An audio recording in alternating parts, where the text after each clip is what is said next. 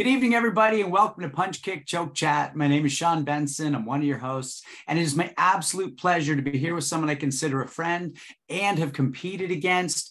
5-4 match. He took the gold, I took the silver, and I think that's really important because we talk so much about the trudging partners that the older masters on our show were with each other. And actually, that leads me with Sensei Luis David Muñoz to our first question. You and I are similar ages. I think you're a little younger, but we're in the middle of this ladder. We've got the masters who've been on the show and, you know, who we call older, and then you've got the people we're teaching, but we're right in the middle. And I want to ask you what you feel is the responsibility of a martial artist right at our age. We're not the old guys, but we're not the young guys. So where do we fit and what's our responsibility? That's an excellent question, Sean. And thank you everyone for hosting me. It's been a mind blow this whole, and I'm thrilled to be here.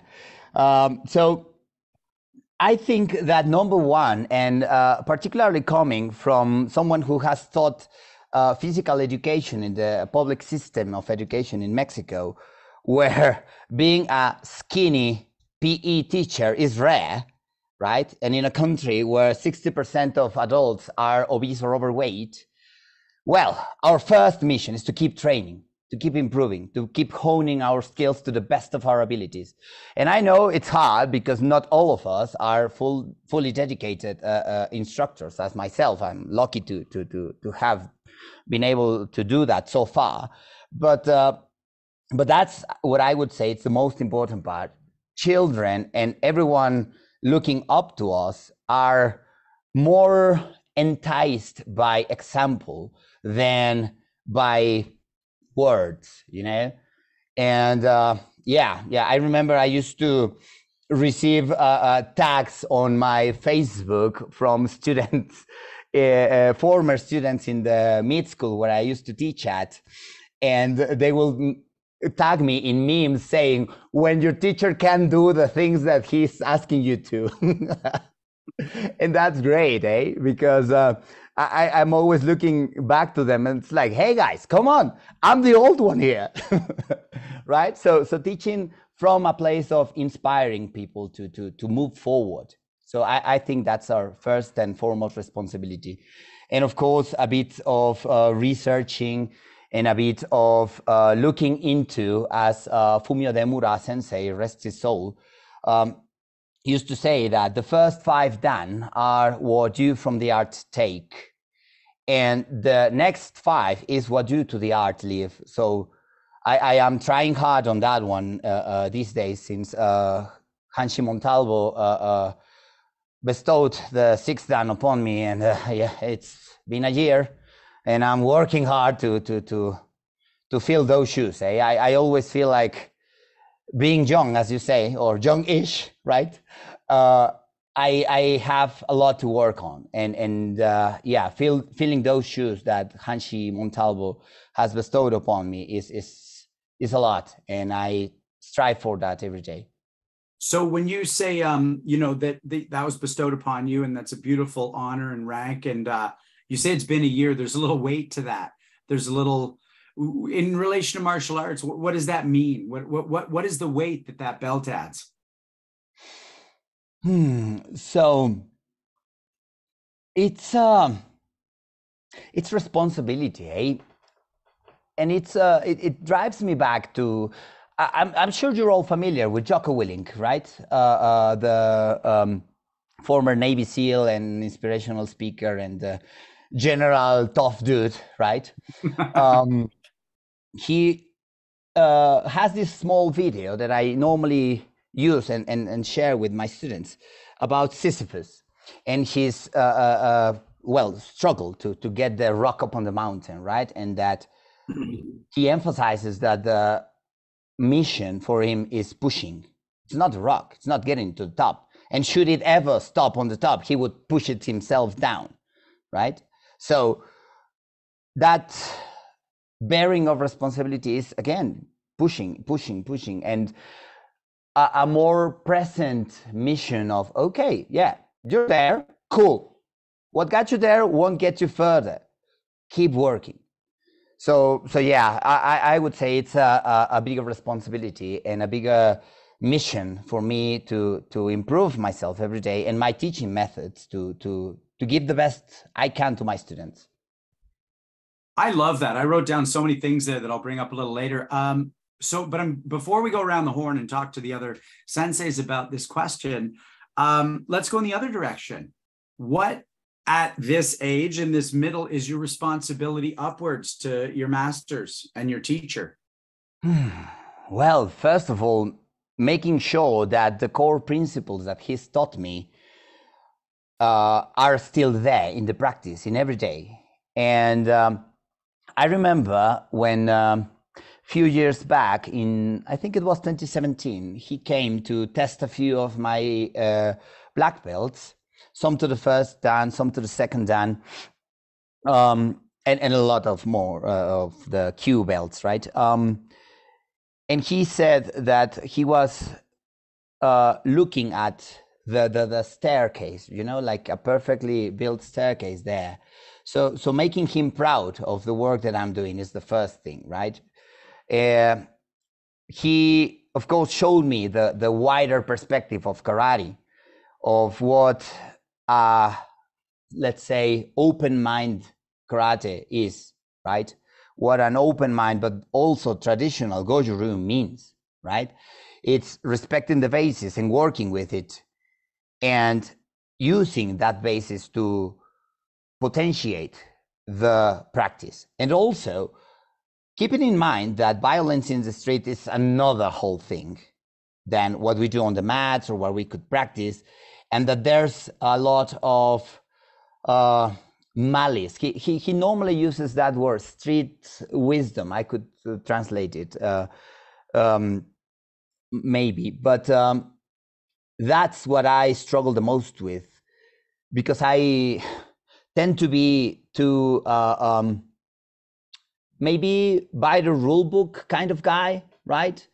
But he's forced me to see the other way. He's shown me like, well, this is what happens. And in that group of the running police people, they are always sending like these police situations and this other kind of that's a knife situation, and this is a police officer dealing with that, and all that jazz, right? And I learned so much of that. So I try to put myself in those shoes of the people there and try to think what I would do, right? And it's not always easy, eh? It's not always a quick answer, but trying to internalize those lessons that he in his, 20-something years of service got, and also promoting that in the instincts of my students, right? To have them develop that malice, which I lack, of course, right?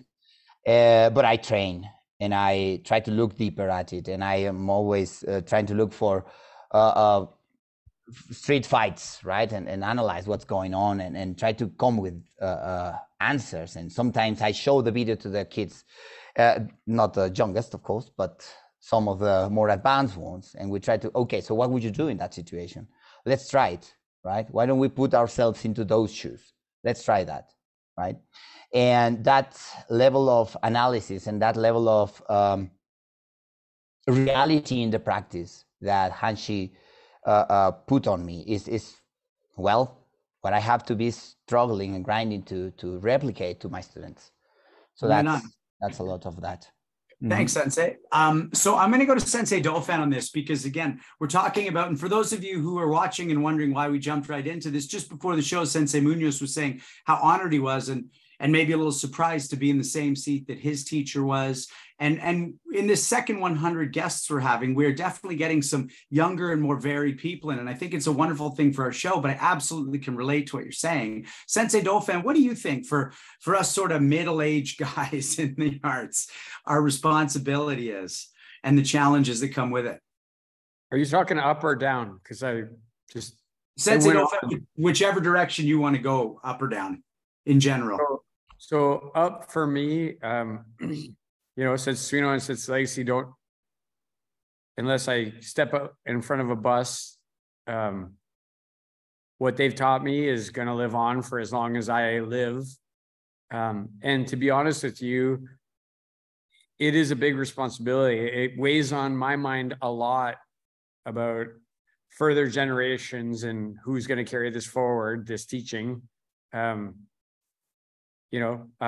Legacy brought it forward from Benny Allen and just passed it to me. And, Sensei Suino with Yamaguchi Sensei and I just really want to pass it on in a way that inspires people to want to pass it on again.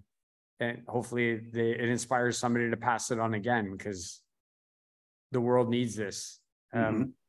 As far as the little kids go and like the down, I don't know. I was just talking about it. Like, you train adults different than you train kids, and kids can do things innately physically that it takes adults more concentration and focus to do.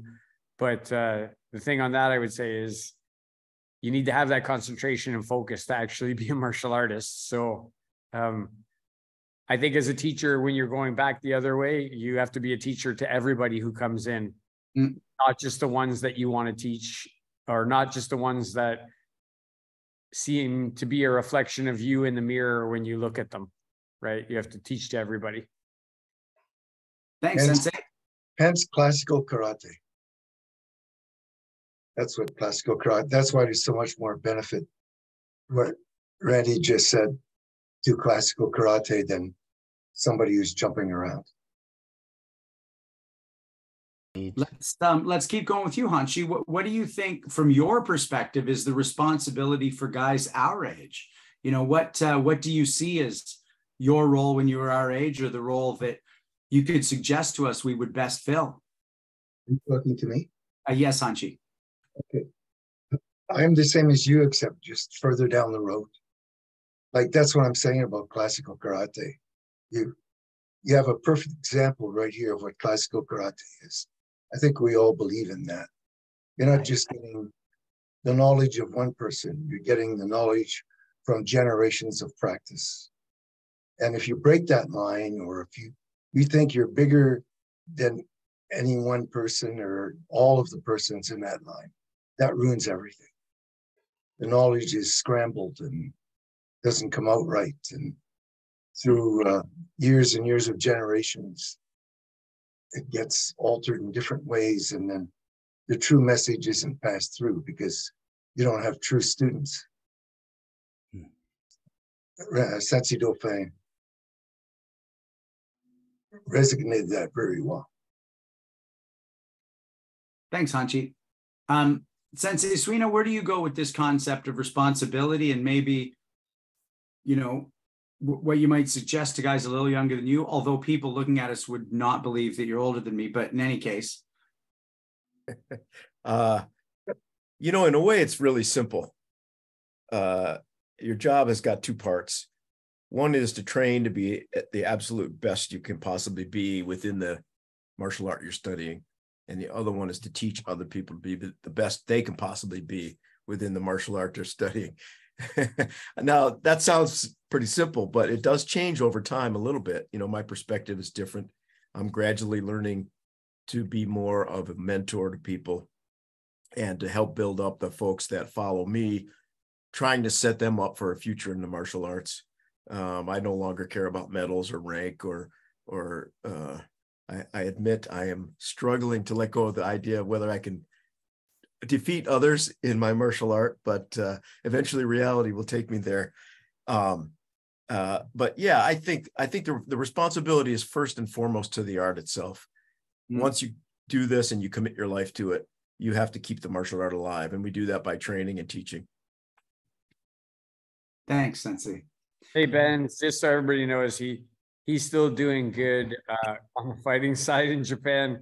I just watched him in the final round after like 2 hours, tie some blue belt's belt, tie their belt while they were like, he was in their guard, and then wipe his eyebrows and then choke the guy out. I was like, I don't know, like 27 or something like that. Yeah. I think you got a ways to go, Sensei Suino, and that's. But ladies and gentlemen, we're not here to to talk about that. We're here to talk about Sensei Luis David Muñoz. And I just want to say what a pleasure it's going to be to dig into his life. And, you know, we talked to so many people from Canada, but for me, what I love about this show being born through Zoom is we have the opportunity to go to different places. That's free for us because it's online. So it's really exciting whenever that happens. And I just want to acknowledge that. And before we get to where he is and how he got there, I just want to say that if you're watching on YouTube and you're watching either live or a little bit later, hit that subscribe, hit that like button. We're so happy you're here. If you're listening to the podcast while you're driving, or as I always like to say, bacon, get that banana bread in the oven and let us know what you think of the podcast. Share with your friends. But if you're here on Zoom tonight, you have the ability, we've already got a question that's come in. You have the ability in the chat button below to ask questions and be part of this living history. And so we're really excited you're here. We're so happy when you join us each week. And like I said, my name's Sean Benson. I'm one of our hosts, and I'm here with Sensei Randy Dauphin, Sensei Nicholas Suino, and Hanshi Gary Legacy. And all I'm going to say is that this is our last live podcast. There will be a show next Thursday before we will all be in Ottawa together, training 2 days straight, plus other events that start on the Friday at Capital Conquest. And we'd love to see you there. You know, there's lots of you watching this show, and you might get to see us. We might not get to see you. Please come say hi. And we can't wait to, you know, chat with people and get a whole new bevy of guests from the event. So we're really excited about that. And I'm going to throw it to Sensei Dauphin to introduce our guest.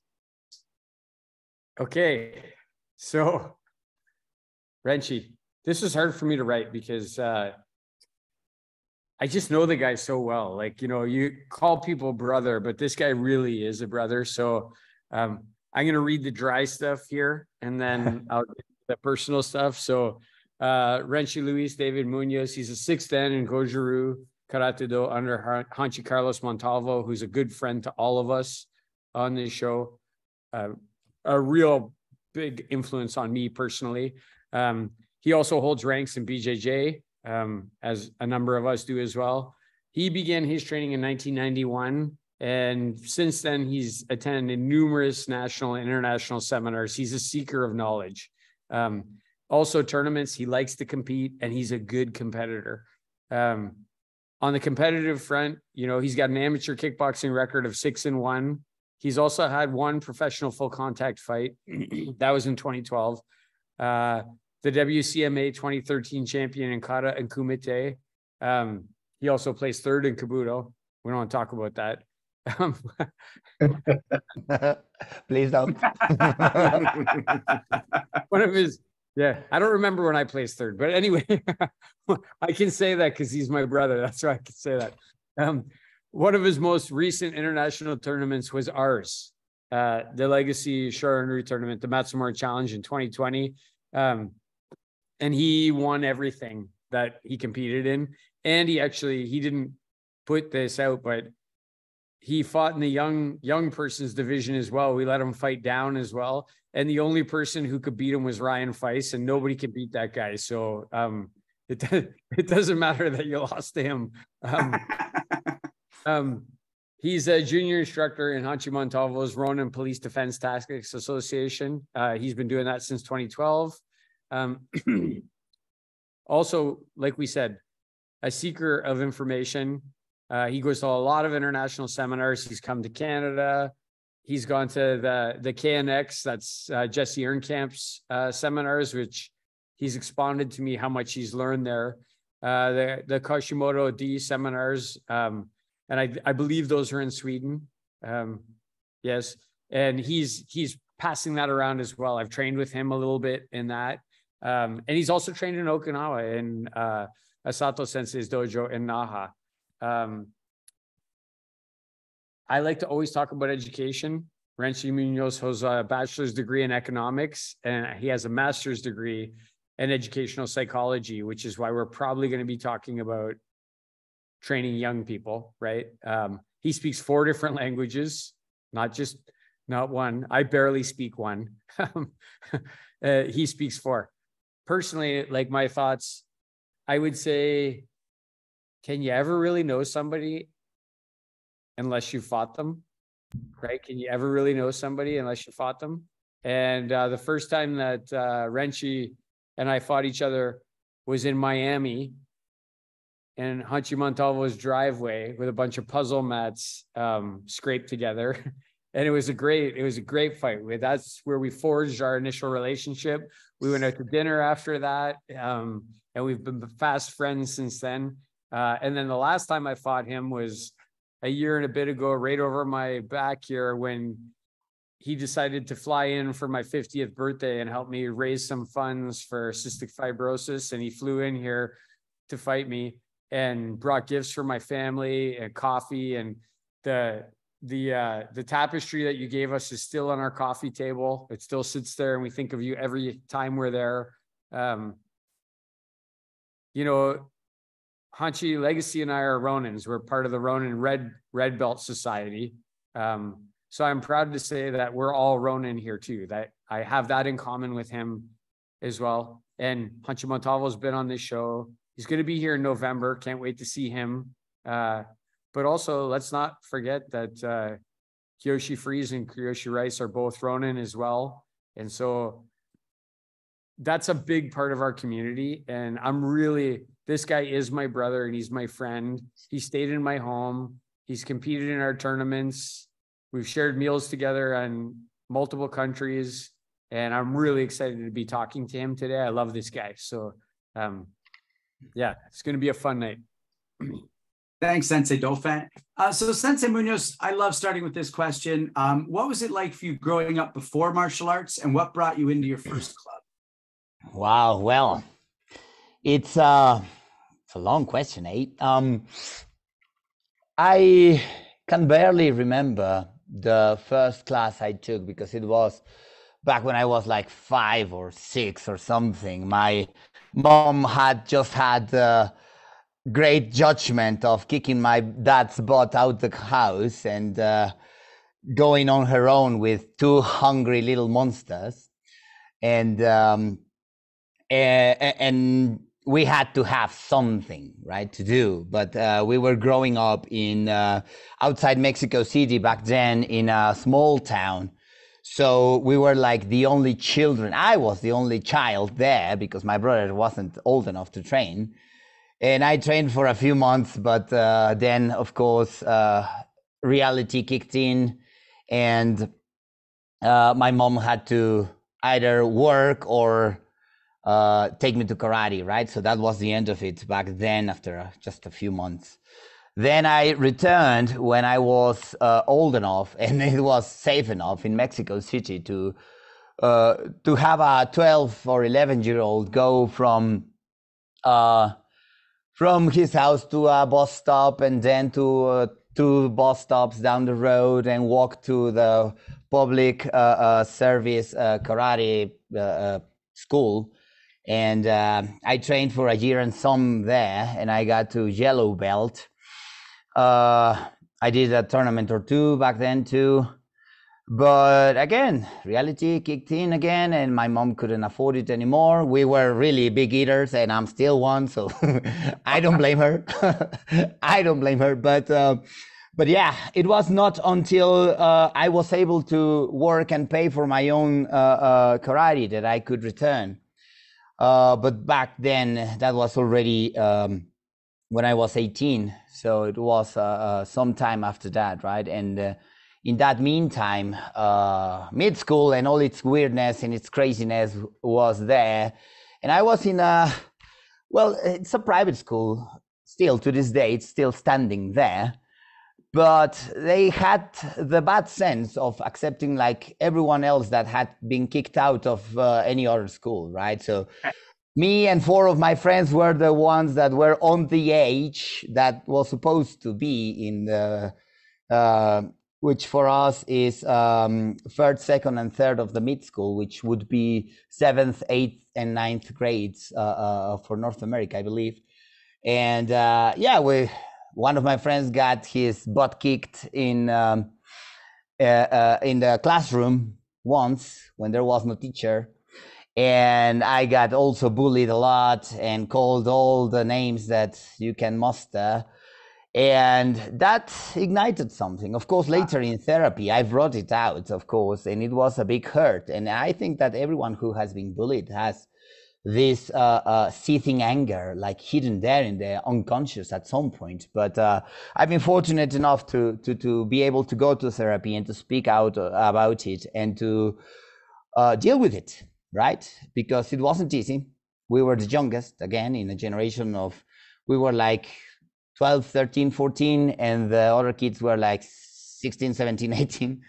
So it was an unfair fight, right? And but that brought what Robert Bly, the psychologist that wrote the analysis for Iron John, that old tale that has a very deep meaning into it, about the golden injuries, right? Okay. Where that young prince that's in the tale rescues the savage man, the Iron John, from the dungeon of the castle of parents, and getting the key out of the mother's pillow and sending out the giant and going out with him into the wild and touching the pond that was forbidden, and he got the golden wound first, and then his head in another accident went in, but he started learning down the road that those wounds were gold for a reason, and that that's what I believe what made me drop the economics to the side, even after having finished the degree and having finished the specialization and everything, and seeing no future for myself in that according to my personality. Now I understand that, but back then it was just confusion and wandering, right? But that's what I think has taken me to strive for advancing the most I can, and to be the kind of sensei that I would have liked to have back then, because back then I wasn't lucky enough to be Renshi Montalvo's a student. Back then I was in what's referred to in Mexico as Okinawa Te style, right? But it's quite simplistic and more business oriented, you know. So let me interrupt for 1 sec. You didn't get great first instruction, but even though you had a little bit here, a little bit there, there was something in you or something you'd learned that the second you could, especially after being bullied now, you were like, I'm going back to this. So when you went back, what was it that kept you there, that you found that led you to doing this for your life?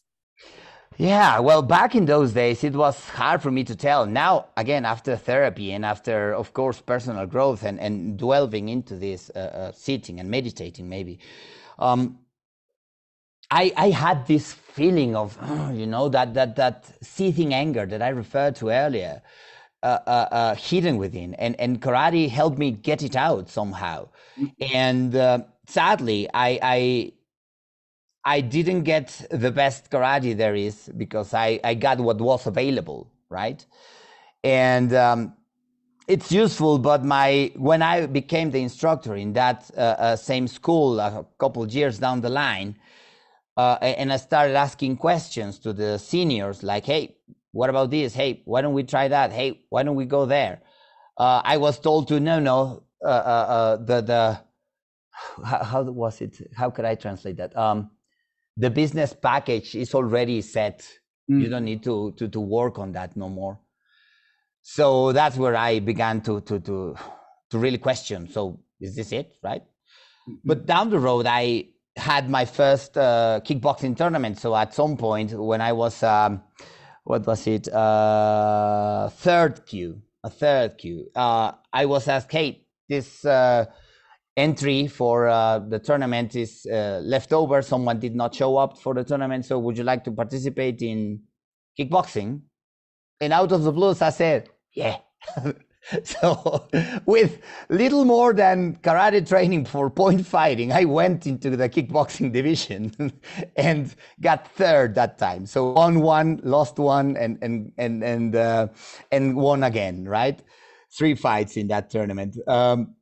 Amateur, of course, but I started feeling good, you know, and starting to confront myself with that, with the eye of the tiger, as that famous expression goes, right?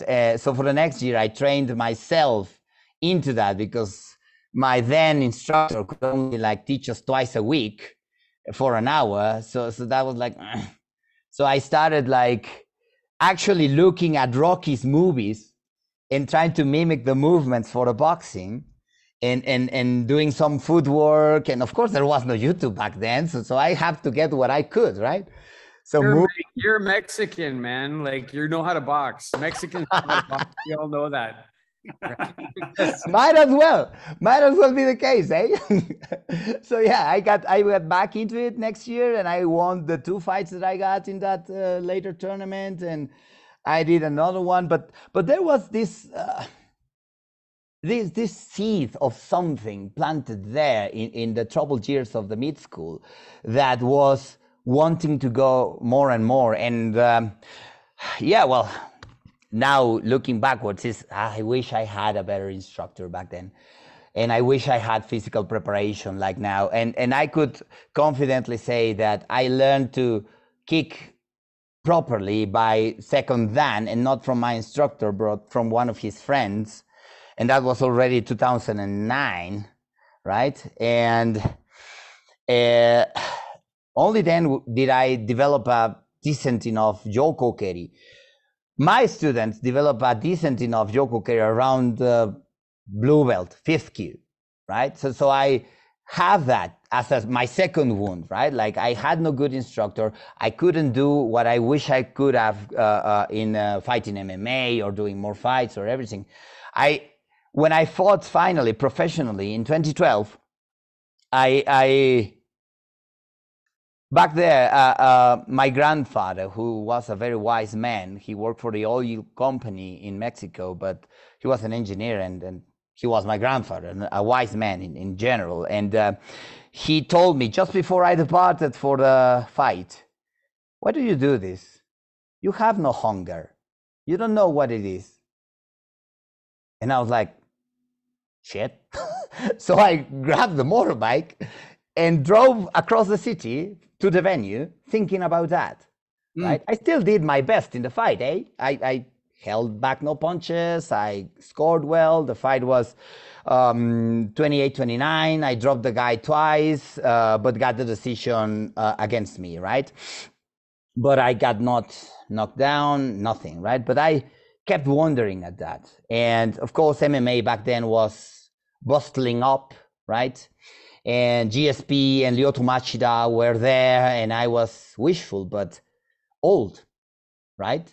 And without proper instruction, it's hard. It's hard. I mean, GSP had John Danaher and Firas Zahabi, right? So, and he was maybe a little bit more gifted than I was, even if he had the same bullying, right? And I probably had the same kind of inner anger, right, that he had, but he got luckier in his instruction, maybe. But at that point, I started listening to Renshi Montalvo already, and it was thanks to his wise advice that I could depart my old organization and start anew. So let me pause there, because I don't want to get right into Renshi Montalvo and the new organization yet, but I do want to go around the horn on an idea that I think is really important that you brought up. Now, not everyone here has necessarily been bullied in a way that I know I have, or maybe you have, but you talk about anger and the wound, the power of the psychological wound. So let's start with you, Sensei Suino. What do you think the role is, or the necessity is, in a martial artist to have some version of a psychological wound, or at the very least some anger? I think it drives us, right? I don't know if people are born with it. I acquired it through being raised in a really challenging neighborhood and learning to fight my way home from school. And it made me angry, and it made me want to act out physically. And I think it, who knows where the drive comes from, but I've always had that drive in the martial arts, and I know how to harness that anger, right? I still know how to find it and use it in training. So how do you harness it so that it doesn't become something that, puts us in the wrong direction, Sensei Suino? Well, it's like drunk driving. When you first start, you end up in the ditch.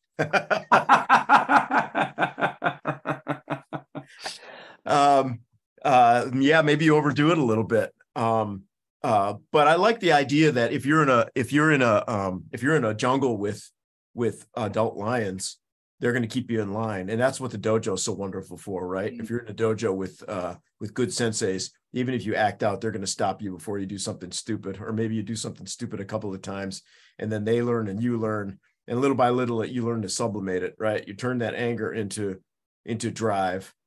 But I'm sure I made mistakes. I'm sure I overreacted when I was young. Thanks, Sensei. Let's go to you, Sensei Dauphin. You know, psychological wounds, or at the very least, anger. How important are they, and how do you keep them from veering off the rails? Well, I think it's like Suna said, the drunk driving thing, right? Like it's trial and error. I wasn't bullied too much outside of my family unit by anybody, but my father was a bully, and I was raised around a lot of bikers who were tough people, and they just didn't take any shit, and they would extremely push you back into line. And I didn't like that. So I was insecure outside, but I wanted the world to see me as something different. And that's the thing that drove me into a dojo, right? Because I felt like a liar. I felt like I was pretending to be tough, but I wasn't actually tough. And I wanted to be tough. I didn't want those people that were close to me to be able to push me around. And honestly, like eventually, like through training and fortitude, like the tables turned. Like, I remember punching one of my mom's younger brothers after he got out of prison, right in the middle of the body. This is a guy who had bullied me and hit me and smacked me around. And I punched him right in the middle of the body. And it was a pivotal moment in my life because he never touched me again after that. Not one time did he ever even attempt to touch me. And that was something that, like, okay, this works. Keep doing it. Right.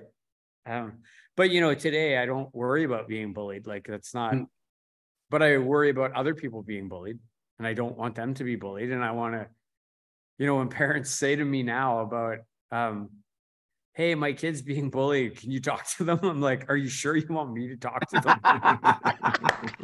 I'm not sure I'm the right one that because I'm going to tell them to knock that motherfucker out. Like, that's what I'm going to tell them to do, right? So anyway, I'll stop. Right on. Before we go to Renshi Legacy, I just want to say, I did get bullied a lot, and I never felt physically unsafe. So I didn't quite have that feeling of fear, but I wish I had the option of hitting back. I just didn't know. I didn't know where to even begin. I'd watched the Rockies and the Van Dams, but I would have had no clue just even where to begin at that age. I do want to say though, for me, what I needed from martial arts, and there is a lot of anger around this that I did have to work through in therapy. It was never physical, but my mom was a bully in the house, and my dad didn't stand up to her. Y'all know how much I love my dad. I talk to him about it all the time, but there was a way he wouldn't stand up to her. And when I met, you said lions, tough men who would stop a situation, not allow it. I realized later on, I didn't realize it when I was 18, that I needed a role model for, in my case, men, but we'll call it people, who would say, stop, and be able to do something about it. And so it's interesting because while I was bullied on the surface at school, it never affected me as much as maybe watching my dad not say no to things I wish he said no to. Renshi Legacy, let's ask you, what role does anger or some version of a psychological wound play, and how do you keep it from going too far? Well, something that if you get bullied, there are two real main roads. You either cower and you become inside of a shell, or you use that to motivate you. And you quickly learn that it's easy to face it right there, as opposed to being put in the other position, which lasts for the rest of your life, where, because bullies don't like you to fight back. If you're bullied in a schoolyard, you can tell your children this, face them right there. Take a couple of pushes to the ground or whatever it is, because that bully won't come back. He wants it to just be all his way. You know what I mean? So sometimes you have to stand up, you put up with a little bit of roughness, but once they see that you're going to stand up for yourself, they won't come back. Because, you know, I'm not going to say it happened to me because in my youth, I was a bit aggressive myself. So I just found that out from talking to people who have been bullied. Thanks, Renshi. You become a victim, or you become, you stand up for yourself. Before we jump over to you finding a new instructor, Sensei Muñoz, you were already teaching at this point. You're already running a school. You're competing. And we have a question that came in from Robert Schlumsky that I think is really relevant before we move to your new teacher, which is, how did you decide to become a martial arts teacher full-time? And what do you say to other people thinking of doing the same? Wow, that's a great question, Robert. Thank you. Well, for me, it kind of happened. You know, I'm sure everyone here is familiar with that sensation of things just clicking into place, like a puzzle. When you find the piece on the sky, that's hard to tell which is which and where goes what, but you find that one that just clicks into position. I was already teaching because I had some spare time, and my instructor back then in 2004, so I was like a year and something into my training, he acknowledged that I had some training back then, and I had lots of eagerness to train hard. So I was tested to see in which rank would I fall into. So I tested for to start for 5th Q, and I was accepted as a 5th Q back then. But when I was already next year or a year something after that, August 2004, I already went there and started teaching the young ones back then, even back then, right? I was maybe 19 years old. So yeah. And that started 1 month, or the month that at the end of that month in August, I started my second attempt at university, which was what I graduated from, economics, right? I had tried the year before to go through industrial engineering, which didn't work out too well, but that's all I'm saying about that. And I got into economics after dropping of the open system in international relations in the same school. So I got a scholarized system, so Monday to Friday, not just Friday and Saturdays, and went through that by the end of that same month in August. So you could say I started dedicating myself to karate before I started dedicating myself to university, right? But down the road, I kept finding, especially in the later semester, where my friends would come over to my place because it was the closest to the school, and we would like burn our eyelids and our fingers at the computers going through work in 7th or 8th semester. And I would say, hey, you know what? I have to go to teach. I'll come back. And I would leave them here and go and be back refreshed. So I would put another 2 hours in, and I would, hey, you know what? I'm going out. I have my class. I'll return. And I went out and brought some snacks back and kept going. So by 3 o'clock in the morning, when we were still going hard and they were like starting to, doze off, I was still going hard. So that gave me mental clarity through it all. So I finished the grade because I had karate as a escape valve, right? But when it came to facing the work market and the possibilities of an exchange, because by then I had been studying German for a while, so I started applying to this and that, but bureaucracy kicked in and some things emerged. No, you cannot do this because of that, and this isn't approved. So I lost one opportunity there, but I started opening up other avenues. For example, in 2010, right after graduation, I got asked to teach in a kindergarten, and I was like, "Oh, kindergarten, okay." And this was a kindergarten teacher of martial arts. Yeah, karate for kindergartens. And I was like, yeah, why not? Right? So I started going there, and I started observing the children and learning from them. And it's precisely one of that first generation that's covering up for me in the dojo right now. He's teaching that class from that generation. He started in 2010, right? So I started discovering that, and I started to question myself, because as every young man facing, well, the rest of his life at 18 or 19 and trying to find a degree that's maybe to their liking, right?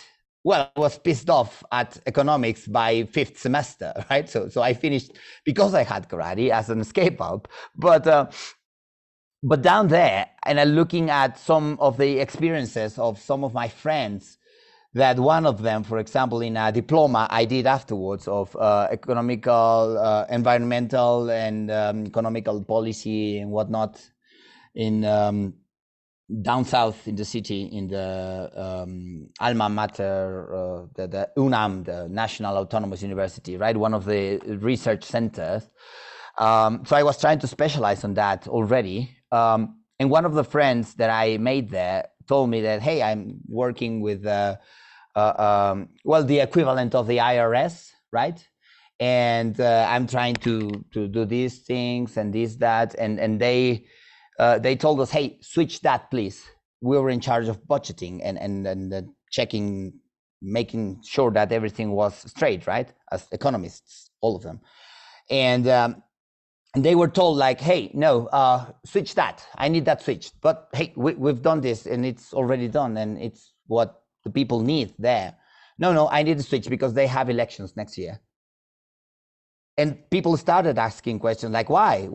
If the prerogative was this, why switch it now? Well, they need it, period. So the next day, that guy that asked the question didn't show up, my friend told me. And someone from the higher ups went there and told them, hey, this guy's gone because he was asking questions. You want to go too? So that's the perspective in Mexico. I do. yeah, exactly. So, and by some other teachers, I had a teacher that was working with the water department, say, in the federal government. And he told me, like, no, man, I asked him, hey, can I do my practices with you? Maybe I work hard, whatnot.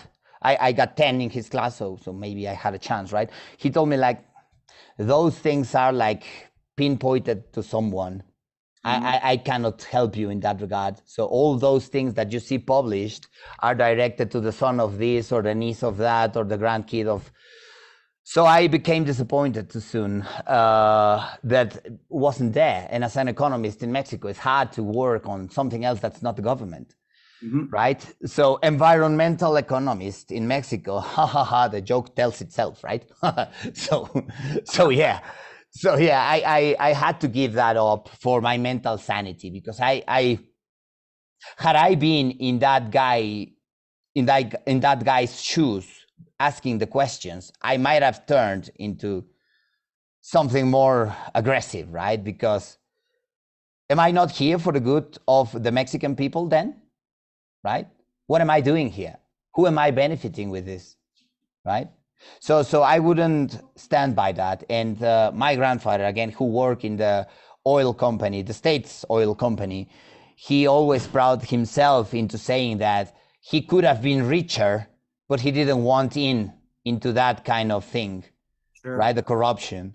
So he taught me that deeply. And to this day, I hold to that, you know? And I don't think I could have done that without, I don't know, hanging myself at some point, right, just out of disappointment, you know? And yeah, I didn't feel like I could do that for a living, just like that. And then I started dedicating myself to education. I started teaching in 2014. Well, I did one kinder in 2010 and started from there, and then started another in the other couple of days. And I'm still there working for those children and those families, right? And then I got into high school teaching, and then mid school, and then university. And I noticed that if I was to change something about how we regard the environment and how we treat the natural reserves and everything, well, I would have to start with education. So that's what drove me eventually to the degree to the master's degree in educational psychology, right? Which only confirmed many of the things that I had already observed and carefully switched in my own behavior as a teacher in karate. But I could now also apply that to high school and university and mid school and everything, right? And so let's say that I just clicked into teaching and just started making more sense more and more for me. And right now well, I've traveled a bit around. I've gotten a few bikes out of working hard and going around. So yeah, it's working, it's making sense. And the advice that I would give to everyone is study hard, study psychology, study pedagogy, study kinesiology, right? And train hard and study hard at the same time. And do it with your heart.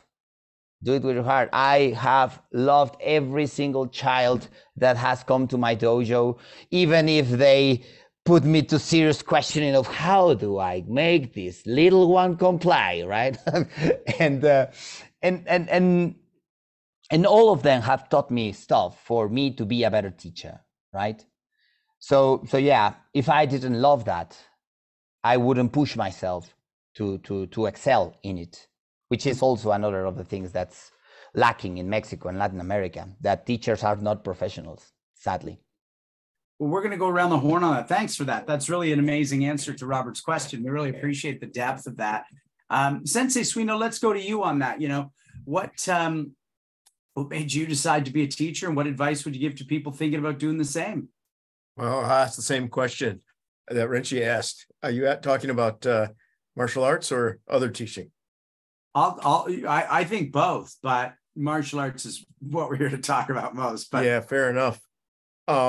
Well, I got into academic teaching first because it was an easy route, right? Being in grad school and getting the option to student teach and then to graduate student teach. And of course, my dad was a university professor, so I sort of thought that was going to be my path. But eventually, I grew tired of the requirements of academia, and I don't like the politics in academia. So I grew tired of teaching there. But in martial arts, it was just natural. And I'm sure it's natural in a lot of schools. You get to a certain place and you start assisting. And then you get to another place and you start teaching classes. And you get to another place and you get put in charge of a class. And if you stick around long enough, you put you in charge of a program. It's just natural development. Now, of course, not everybody that studies martial arts and gets good at it is going to be a good teacher. But you don't really know how good someone's going to be until you give them a shot at it. So in most of the dojos I grew up in, it was expected that you'd start helping, and eventually that grows into a teaching position. And what would you say to people thinking of doing the same? Well, first of all, I would say train hard, focus on your martial arts, try to get good at it, and then let your seniors decide whether you're a good teacher or not. Perfect. Thanks, Sensei. Hanshi Legacy, let's go to you next. What made you decide to teach as much as you do, and what would you say to people thinking of doing the same? Sensei Suino just took the words out of my mouth. Finally. Episode 152, we got there. Well, the thing is, you'll go in to do martial arts, right? And if your sensei sees that you're getting it, and then that you have a certain amount of knowledge that you can build on, and you do build on it, he will direct you by starting you teaching younger people, starting to get you in that route rather early in your martial arts career. But go in with the idea of learning first. Everything else are steps. Your sensei is a good sensei. He will lead you into being a teacher if you have that talent. It's that simple. You stick your hand in the meat grinder it's going to turn out to be hamburger. And that's exactly what martial arts is. You start off by learning martial arts, and the process takes care of itself. Thanks, Hanshi. Sensei Dauphin, what do you think? When did you decide to become a teacher and teach as much as you do? And what would you say to others thinking of doing the same? Well, listen, I wanted to be a teacher mostly because I wanted to be Sensei Legacy. And he was teaching karate. So then in order for me to be that, I had to do that. I had to figure out how to teach karate. So I say that all the time, Sean, you laugh at me, but like my motivations for teaching karate were very selfish, right? It was very much about me, but a decade later, you know, you mature. And what I would tell people who are going to want to be a martial arts teacher is remember when you stand in front of a room of 30 people, they all came for themselves and you're the only one who didn't come for yourself. You came for everybody else. And be prepared for that. Because if you walk in the room and you only came for yourself, you're going to be the shittiest martial arts teacher that the world has ever seen. Because you have to come in, and we already talked about it earlier, right? You need to be able to teach like a 6-year-old kid who's like on the spectrum, or a 75-year-old lady who has been abused and or a hyper fit athlete who wants to be the next GSP. You have to be the person for all of those people, right?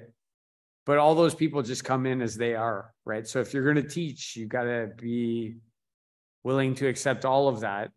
I guess you want to be a niche teacher. I only want to teach hyper fit athletes. Well, good for you.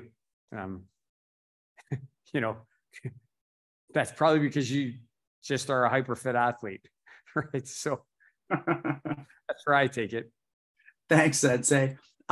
Sensei Muñoz, it is time for your 10 questions. We ask that you answer as impulsively as you can and then expand if you need to. What is the most effective move in your martial arts arsenal? The one for point fighting, I would say it's my left hand oisuki.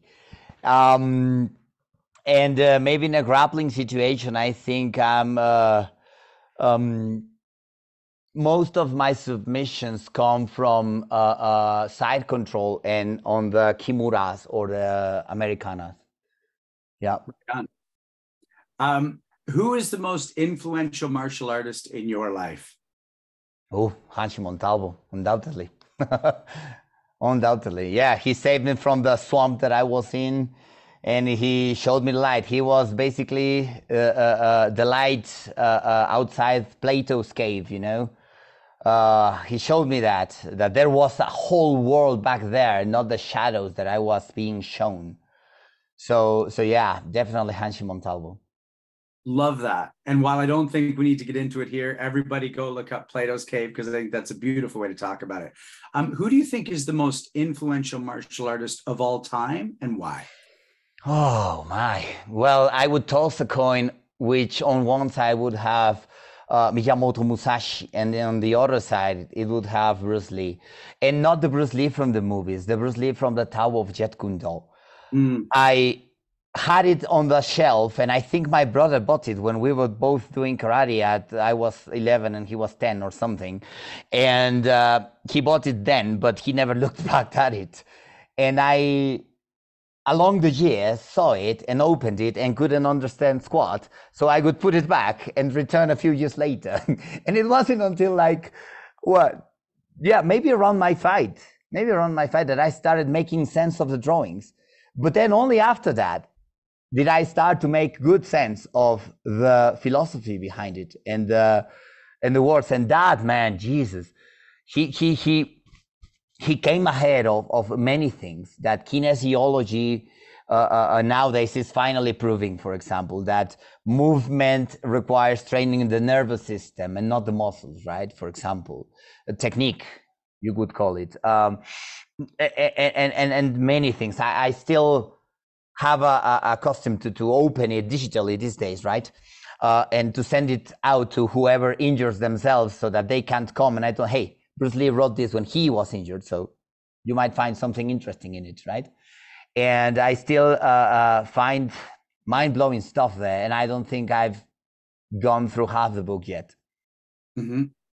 Mm-hmm. And of course, the same with the Book of Five Rings, but of course in the realm of the strategy and the philosophy and the depth of Musashi, right? But yeah, those two. I would toss a coin, and if I had to keep one, I would keep either of them. What excites you most about the next 5 years of your training? Ooh, well, digging down deeper into Bunkai first. First, of course, in the Goju Ryu lineage that I am still researching through and seeing many perspectives. I check every now and then on YouTube, see if a new school has uploaded some other video, right? And then compare and then check some books. And I have a great student in England who I teach through Zoom. I met him in 2019 and in Stockholm in KNX 19. He's a lawyer, he's 50 something, but he can't use his legs. He was born with the full use of his legs. So I'm puzzling myself to teach him the best I can. Sean, his name is, and he's coming to grade this December. So yeah, I'm learning with him, and he has this full library, and he's bringing 2 extra books, and we're discussing Bunkai, and I'm trying to go through him. So what from this kata can you use in your situation, right? And it's grand, and that, and of course the Kishimoto D side on that deeper and more raw Bunkai, I would say, because that lineage is deeper. So I'm excited to learn and to master the 4 kata in Kishimoto D, as well as the 12 kata in Goju Ryu in the Bunkai, not just the execution. The execution, I think I have them more or less decent, right? But the Bunkai is what I want to dedicate the next 5 years. Amazing. Mm-hmm. If heaven exists, what would you like to hear God say when you get there?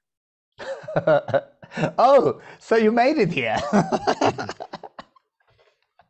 Yeah, no, I think I grab at that from what David Goggins says, right? That you could have been all this, right? He has that example when he arrives and he's prayed for cockroaches all his life, and then arrives with God, and God tells him, yeah, Navy SEAL and 100-mile runner, and this, hey, I'm not that, right? Well, that's who you're supposed to be. So I like to think that I'm doing my best every day to teach to the best of my abilities, and to train to push my abilities, and to hang in there as much as I can, so that God may finally say, hey, you're finally here. Right? Do you have a favorite film and television martial artist, whether they're actually martial artists or not? They might just be in film. I think few things encompass the deeper spirit of martial in the word martial artist than Gladiator, the movie Gladiator. Even if it is with swords and in battlefields, I think Maximus is the quintessential definition of a warrior, right? That waged war for duty, and then waged war to find himself, and then finally waged war for justice. So I think we all warriors must go through those. Yeah. Do you have a martial artist, living or dead, in all of history that you would want to train with the most? Yeah, well, I would flip that coin again, right? I cannot do half a thing properly with a sword, and I would like to live closer to Sensei Suino because of that.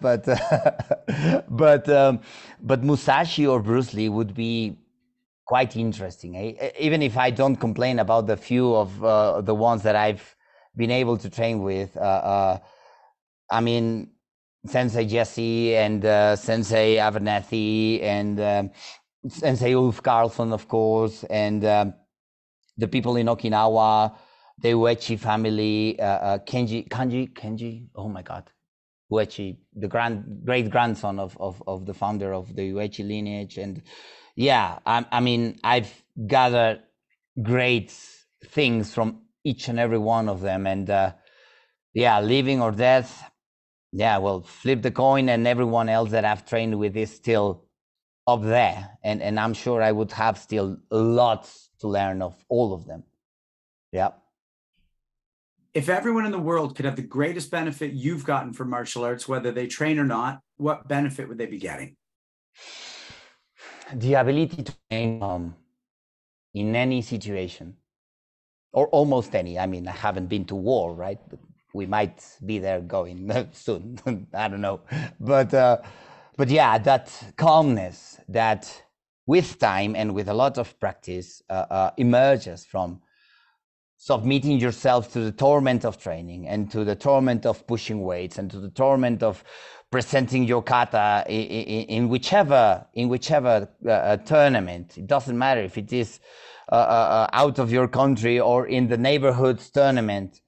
It's a grind. It's always a grind. And that ability of looking at things evolve and come out and happen, and you being able to be an observer and not allow yourself to be, well, shattered in your temper by those motions, right? That I would say is the highest form of ability that comes from martial arts. Love that. Our last two questions come as a pair. What is your greatest achievement and what is your greatest regret? Ooh. So I would say my greatest achievement is being able to teach my students the way I would have liked to have been taught, right? And to see them at 15 or 16 squatting 100 kilos, right? And performing superb versions of the kata that I struggled to learn and struggled to present, right?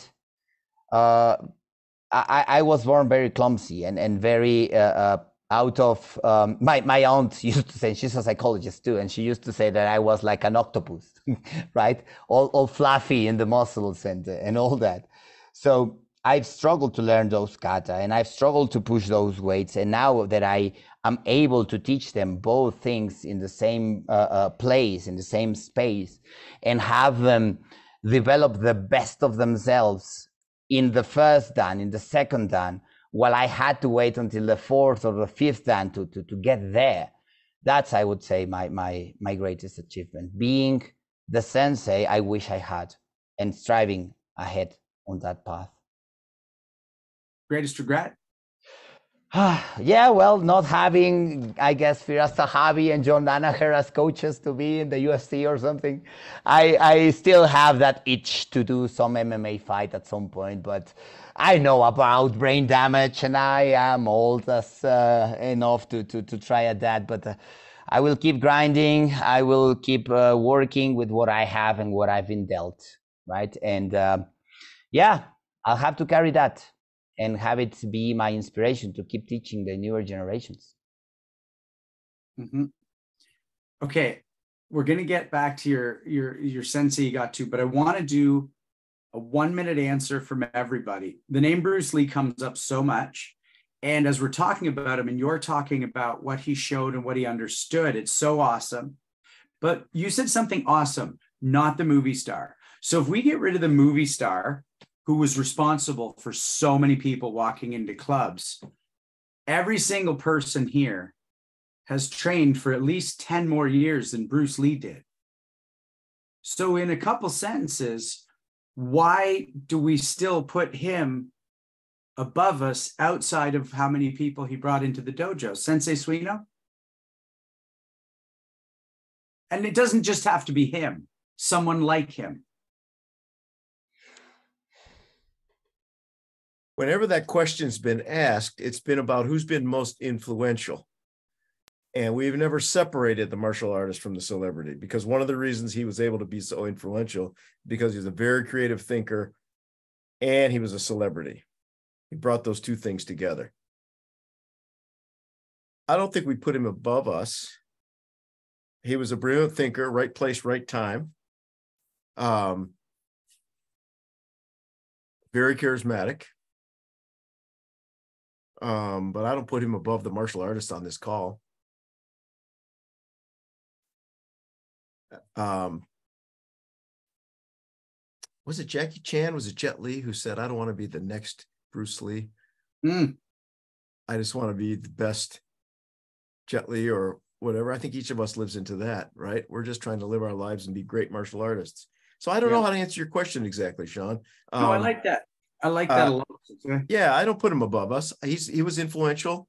But we've got some great martial artists on this call. And there's a lot of people in this world. There's a lot of great martial artists. Well, a lot of shitty ones, but a lot of great ones too. Yeah. But yeah, just to be clear for people listening, I don't just mean Bruce Lee. I mean, many of the martial artists that we admire haven't trained as long as we've trained. And for example, Bruce Lee never did a full contact fight like you did, Sensei Muñoz. So I always find that interesting. Sensei Dauphin, anything you want to comment on that?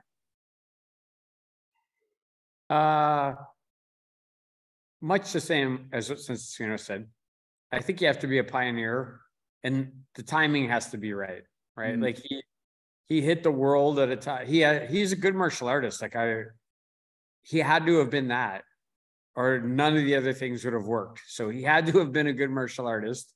And when I flew to Tokyo, I just watched Enter the Dragon again. I just sat there and watched the entire thing on the plane. And he was a good martial artist. He is a physical specimen. Like he was in good shape.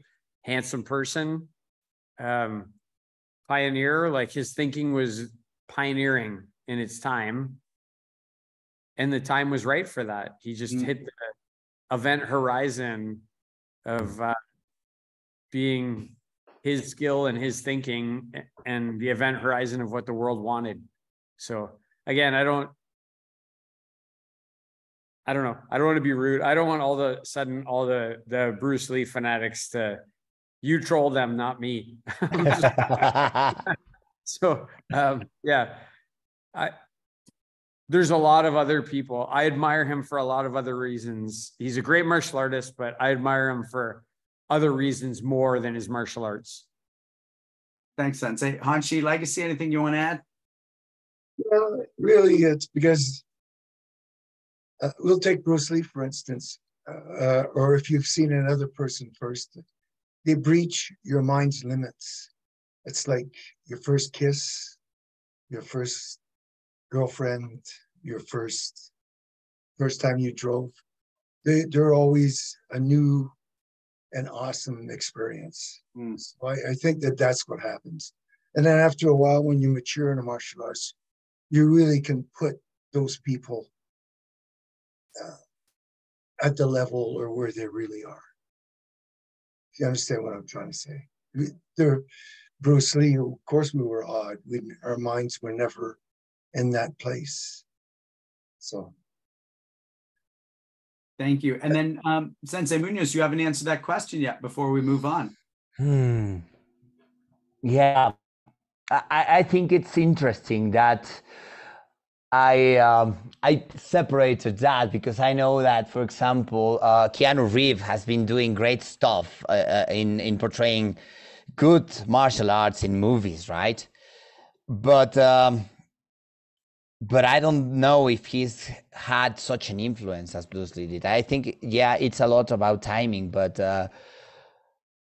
the depth in the Tao of Jet Kune Do is abysmal, right? And being able to first understand, because again, this might as well be my own limitation of understanding from letters into mechanical expressions, right? Or kinetic patterns, right? But I would say that a lot of what I was able to develop once I started training for real after Renshi Montalvo came into my life, and I started looking at stuff more openly and not narrowly down how many of people around the world, not only in Mexico, right, still look at martial arts and and the voodoo stuff that sends people sleeping and all that jazz, right? I think we should,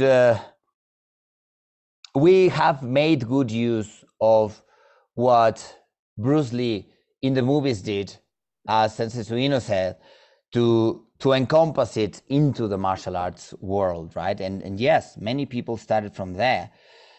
Still, I would keep the book above the movies if I was given the choice. I love that. I love the way you've separated them. So I'm going to go back to a phrase you used early in this conversation and bring it around to your current instructor. You know, you're a classical man, you're talking about Goju, and you're talking about this karate, and you've got your sensei, you know, you're on that path that we're on, both with you and our own versions. You said open-minded karate, open mind karate. You didn't even say open-minded. What is that for you, and how did Renshi Montalvo offer you that? Well, he threw the street at me to begin with, right? He pointed out very gently, very kindly, the limitations of what he saw me doing, right? What I was taught, right? And he asked me, why you do that? Why do you do this? And I honestly had no answers, because I wasn't given answers, because I wasn't allowed to ask too many questions, right? So, and this gladly, I found that many people in Okinawa, for example, Hanshi Hokama, encourages people to ask questions, right? And to maybe use the base of the bunkai of the kata, but think and add something outside the box, right? Maybe I still, for example, see stuff that Sensei Vinicio Antoni from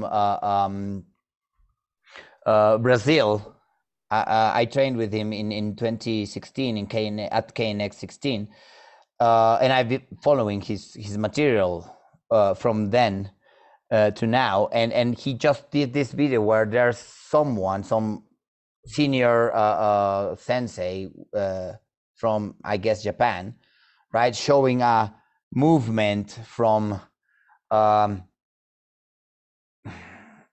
kata, let's say, right, and making no sense, right? Just making no sense. Yeah, you grab one person here and you grab the other person there, and then you pull them and twist them, and of course they don't have the other hand or their legs to attack you, right? So it's bending reality instead of bending themselves to fit reality, right? So open mind karate or open mind martial arts practice means that first you accept that not everything that you will ever need is maybe within how you practice things, right? And then maybe you need to go to a seminar, maybe to another country, right? Maybe to another style, to look at what you think you know with a different light, and then discover some more, right? When I returned from Okinawa in January 2019, I had learned a lot from Kishimoto-di. Well, not a lot, right? Just the first kata and the first few bunkai applications, right? And then I went back to Sweden. But upon returning from Okinawa, I was first exposed at Kishimoto-di by Sensei Ulf in Asato Dojo. I started applying those small snippets of information that I extracted onto my own kata and my geki and my seiyunshin and my saifa, and I started looking at things like, okay, so this movement could also be this, and this other movement could also be that, and I could transform this into this, and oh, grappling over here, wow, right? So I started like really digging deep into everything I thought I knew with a new light, and just blowing my mind, right? And then I started purchasing the books, and then I started chasing more seminars, and then so yeah, let's say that from there it's been just like for gamers, right? When you discover a new area in the map and you click on the statue and it opens up the whole panorama, and you haven't been to all those places, right? So, okay, you have this information now, try and go and look at that kata again with this piece of information, right? So it's a universe in constant expansion in which you only realize how little you actually know. I love that. Ladies and gentlemen, I want to thank our crew, Robert Shlumsky, Justin Shea, Andrei Sedashev, Alden Adair, Jesse Vitow, Sydney Dauphin, Josh Kitchens, Christiana Landolt, Daniel J. Holland, Dridi Giuliani, and Stavros Stavroulias. Why am I looking down? Because we have so many people helping us that it's hard for me to remember their names. Not that I don't remember their faces because of all they give us, but that's how many wonderful people are behind the scenes helping this show run. And while we're not done, I just love the idea that the last sentence he said before our final round is, it's a universe in constant expansion, letting us know how little we know. What a beautiful sentence. It's not your last sentence. So if you've watched the show, Sensei Muñoz, you'll know that we go around the horn and we talk a little bit about our time with you, but then the last word will go to you. Ladies and gentlemen, next week we have a short that we want you to watch that'll be released. And we're really excited while we take a travel night to get to Ottawa for Capital Conquest. So that's what's coming up. Make sure you go to the punchkickchokechat.com website. It's such a banging website that even if you don't go for any information, just go to gaze at the layout, gaze at the photos. You will not be disappointed. So now we'll go around the horn, starting with Hanshi Legacy, just to talk about our time with Sensei Muñoz. Hey, so it was great to see you again. You always have a pleasant personality. Hopefully you can come up and visit us sometime. It was a great time to be together. It was a good night for us. And thanks for coming on the show. Hopefully I'll see you soon. Hopefully, Sensei. Yes, thank you. Sensei Suino? You know, I loved something you said almost in the first few sentences of our conversation tonight. You said, what got you here won't get you further. And that's kind of seemed to be a theme in your martial arts life, right? Is that you started something, changed to something else, changed to something else. You've had a number of different personalities in the martial arts. And I think it's an important lesson for anybody that spends a lifetime in the martial arts is that you can train a certain way, but until you mature and figure out what the next steps are, or until your sensei tells you what the next steps are, you hit a ceiling. Clearly you haven't hit your ceiling yet. It's been wonderful talking to you. And I don't know when it'll happen, but I can't wait to spend some time with you in person. Oh, it'll be my pleasure, I'm sure. And I'm trying to plan something in the motorbike to go up there. And you're on the way to Canada. So, yes, I would really love to do that soon. Really soon. That sounds yes. good. Thank you, sir. Thank you, Sensei. Thank you, Sensei Suino. Sensei Dauphin?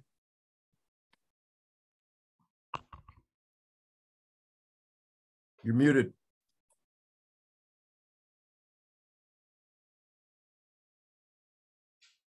I am sorry.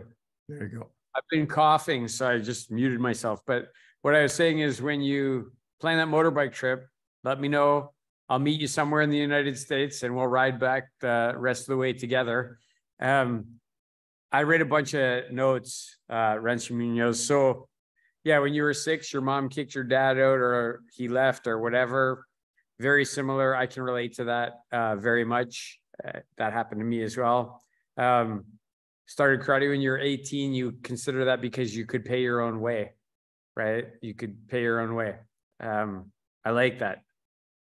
I like that you tried to learn boxing from watching Rocky movies. Who didn't? Right. Everybody on this call drank a dozen eggs raw because they watched Rocky and thought that was going to make them a better boxer. But I finished university as well. I loved history, which is what I took. You did economics and you said karate was your escape and that's how you finished. I would have never stayed in London if it wasn't for karate. So there's common ground there too.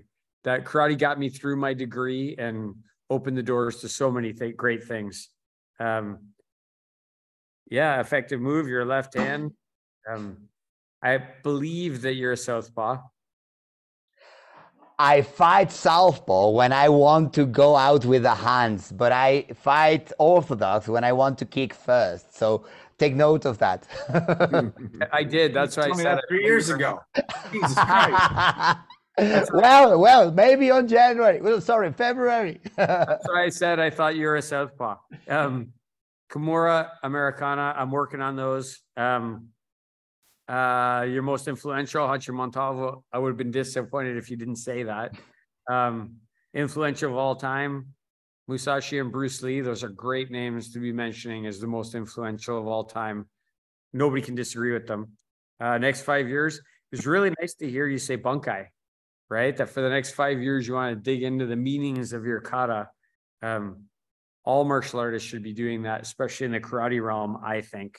I like that you're teaching a person in a wheelchair via Zoom, and I want to share with you that here in this dojo, we teach a person Iaido who is blind via Zoom.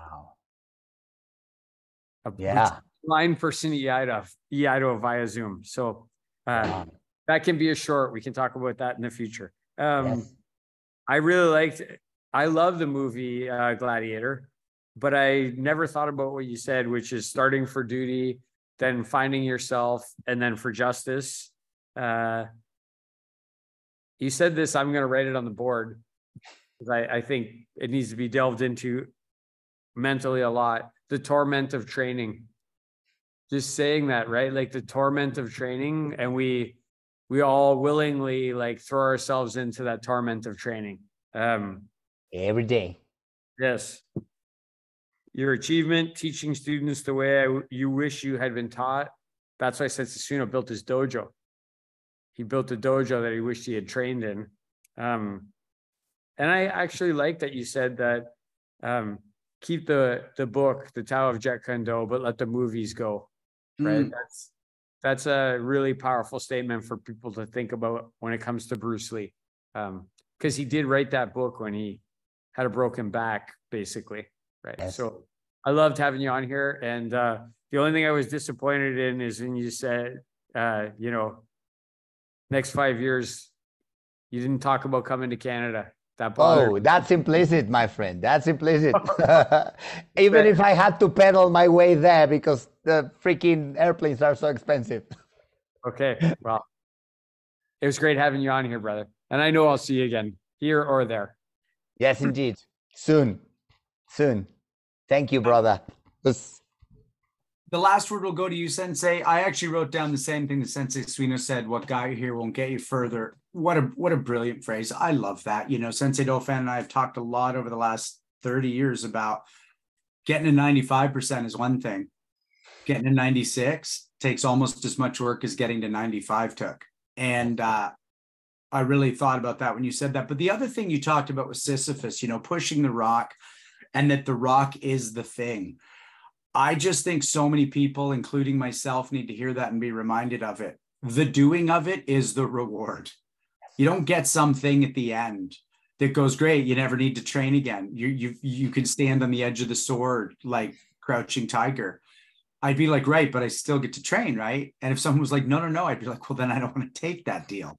And I just love your Sisyphus analogy, because the suffering and the pushing, that's the gift. That's not the thing we do to get the gift. It is the gift. And you reminded me of that with that. So I want to throw the last word to you. Well, it has been an honor and a pleasure. And I hope I can at some point be a little bit more like you guys and keep having my grinding every day to filling the shoes that you're bestowing upon the world, as much as Renshi Montalvo is, and as much as many great martial arts teachers out there, to whom I owe a lot and from whom I try to share with whoever steps into the dojo. And I'm very glad that this could happen. And I really, really long to see you all soon in the same roof, under the same roof. Love you all. Thank you. Right back at you, Sensei. And Senseis, thank you for letting me host this with you, and everybody be safe. Thanks, everybody. Bye, everybody. Thank you.